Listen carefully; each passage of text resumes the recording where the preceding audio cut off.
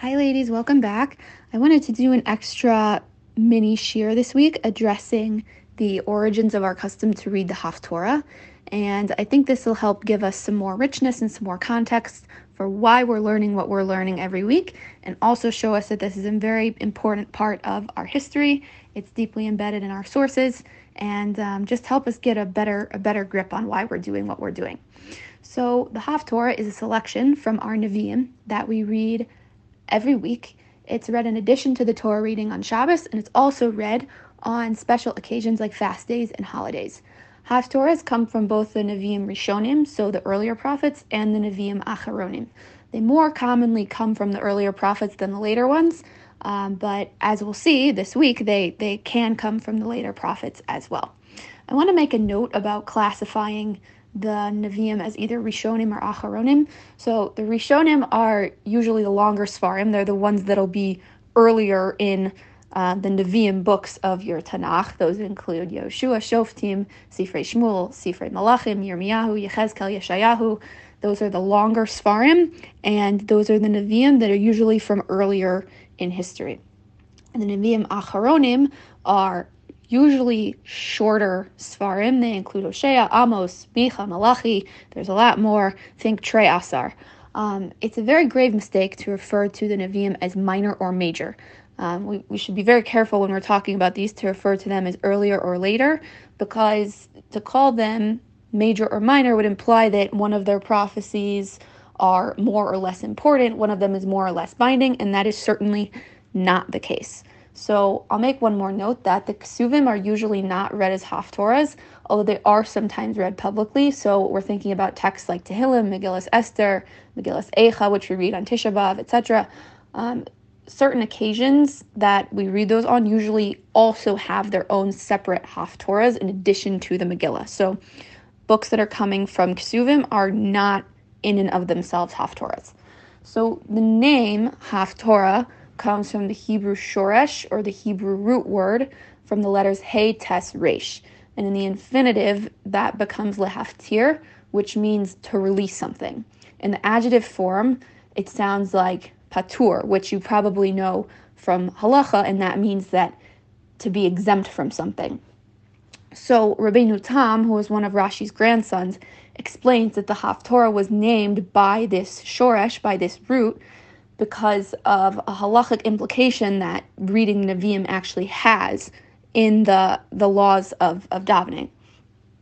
He explains that it's called Haftorah after to exempt you from something because there's a prohibition of speaking during the actual reading of the Torah. And once the Haftorah concludes, but before Musaf begins, you're technically exempt from that prohibition of speaking. So that's a bit of an explanation of why we call it how we call it. So some of our sources describe this practice going back all the way to the Second Temple period, before the Second Temple was destroyed. So the Gemara discusses the Haftorahs for the 4 parshios, which we've actually learned together, the 4 parshios leading up from Parsha Shkalim a month before Pesach all the way through Shabbos HaGadol. So the Gemara discusses the specific selections that are read on those 4 parshas. And Christian sources also mention this practice. Again, I don't want to give any religious relevance whatsoever to Christian sources, but we can look at these sources in strictly historical terms as being secondary sources from the time period. And there are some Christian sources that describe a scene in a shul where a scroll of the book of Yeshayahu is being read in public. So from secondary sources of this time, we see that this was widespread practice, even though the fine details and halachas might not have been solidified yet by the end of the Second Temple period. This would also explain why both Sephardim and Ashkenazim have this practice to read the Haftorah, although there are subtle differences in minhagim. Sometimes the Sephardim will read a longer or a shorter selection than the Ashkenazim. One might begin or end before or after the other. So now that we know what it is, where its name comes from, and where it's seen earliest in our sources, let's talk a bit about why we do this. So I'd first like to give credit where credit is due. The ideas that I'm going to present from here on are from a shiur that I listen to by Rabbi Jonathan Ziering. He teaches advanced Tanakh shiurim at Yeshivat Har Etzion right here in Israel, and he has a series of 2 very in-depth shiurim on this topic. So I listened to them. They were very interesting, and if you're interested in hearing the at-length version, message me and I'll send you a link. But for our purposes, I'm just condensing them a bit and simplifying them here so we can use the information for our own purposes. So, why do we do this? If someone asked you today why we read the Haftorah, chances are you might answer something along the lines of, well, we read the Haftorah because there was a time in Jewish history when the Greeks wanted to suppress Torah study, so they outlawed the reading of the Torah in public. We had to go undercover by reading the Nevi'im instead. So it's a nice thought, and it's even backed up by a source. This idea actually appears in a halacha sefer that was written by a Spanish Rishon named the Abu Dram. The sefer is a commentary on the liturgy of the davening and halachas surrounding it and why we daven what we daven when we do. And the Abu Dram mentions in his sefer that the Haftorah, so to speak, replaces the Torah reading because at one point it was illegal to publicly read the Torah. He backs this up with halachic evidence. He actually says the Haftorahs are usually 21 psukim or longer because at one point they, so to speak, replaced the Parsha. We know that for an aliyah of the actual Torah reading, you have to read at least 3 psukim in order to make sure that the brachas that we say aren't being wasted, so to speak. So he makes that parallel and says that because the Haftorah is usually 21 psukim, it's like we're replacing the aliyahs for the Torah reading. So that's his theory.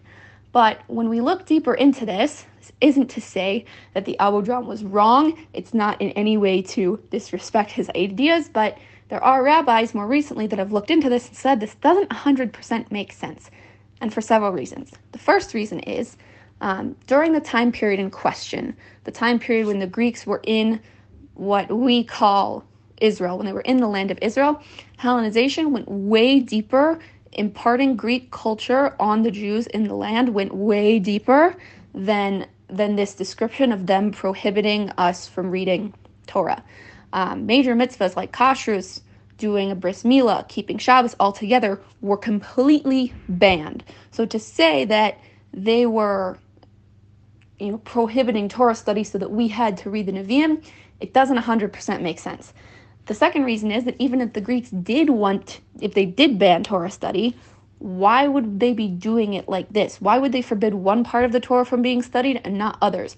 Why would they forbid us from reading the Chumash publicly but not forbid us from reading the Nevi'im?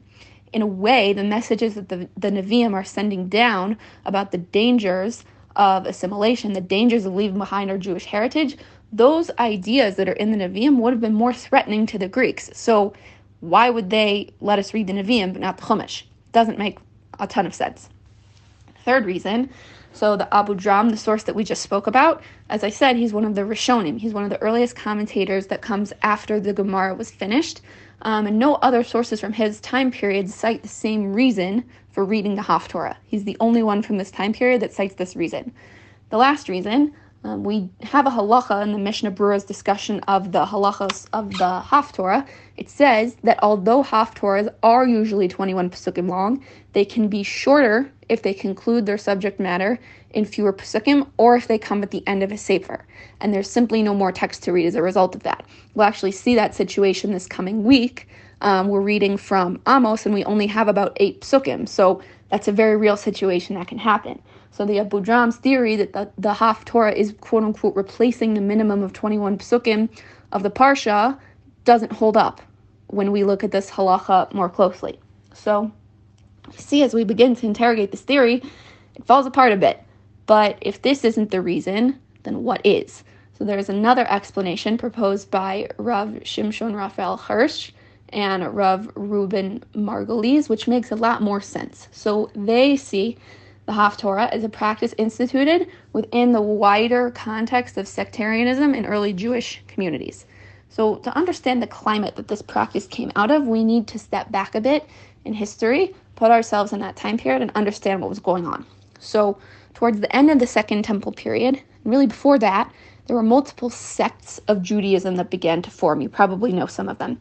So our rabbis were the mainstream. They were known as the Prushim, which in Hebrew literally means the explainers, or in English we'd call them Pharisees. So they're faced with this very difficult task of, once the second temple falls, they have to adjust Jewish practice to be practical and possible in a world where there's no temple. And that was a very, very difficult task.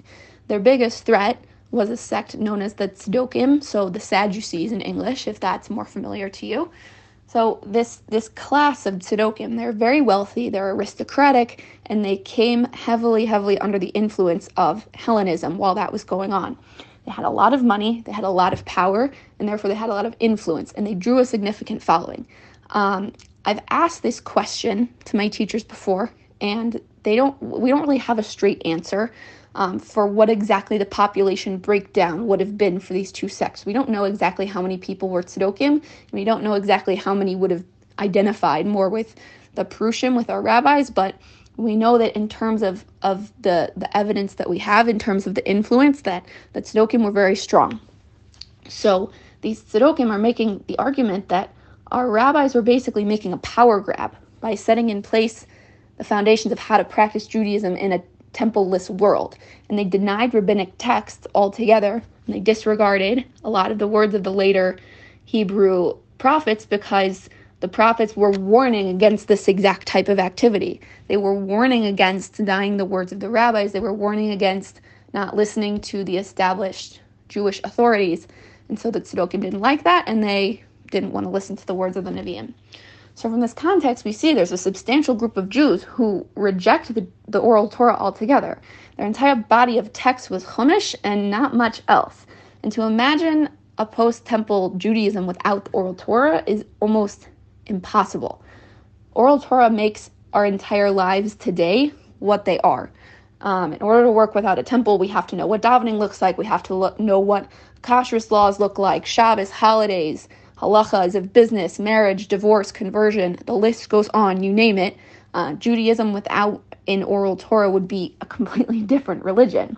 To reference the Rambam again, like we talked about last week, 3 of his principles of faith touch on the importance of knowing that the oral Torah is true. His 6th principle states, I believe the words of the prophets are true. Number 8 states, the Torah we have now is the same one that Moshe accepted at Har Sinai. Number 9 states, we believe the Torah we have now will never be exchanged for another one.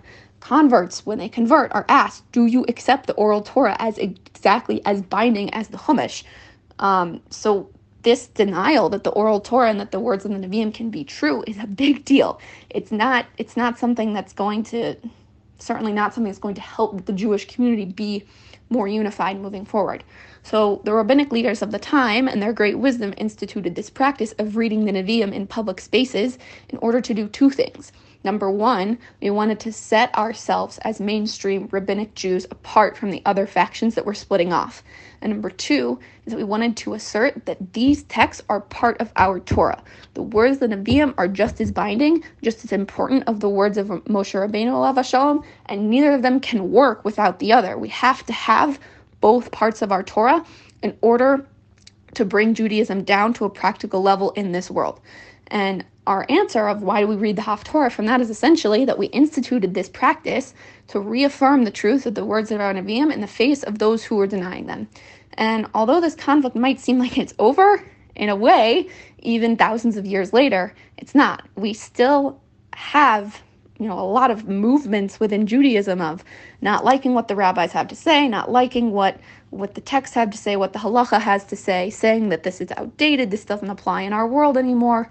But reading the Haftorah, really, at the end of the day, it's a statement of the truth of the rabbinic system. It's a statement of affirming that halacha is the right way to lead our lives. And it's a statement of confidence that Hashem has given and will give us good leaders to help us express our Judaism in a context where we have no temple. So I hope this gave you guys a bit more clarity as to why we're doing and learning what we are. And I also hope it gives you more meaning moving forward, that these words of the Nevi'im are still true. They still apply to our lives. And even thousands of years later, they still speak directly to us. So if you have any questions, as always, be in touch. And I'll see you guys Thursday. Have a wonderful week.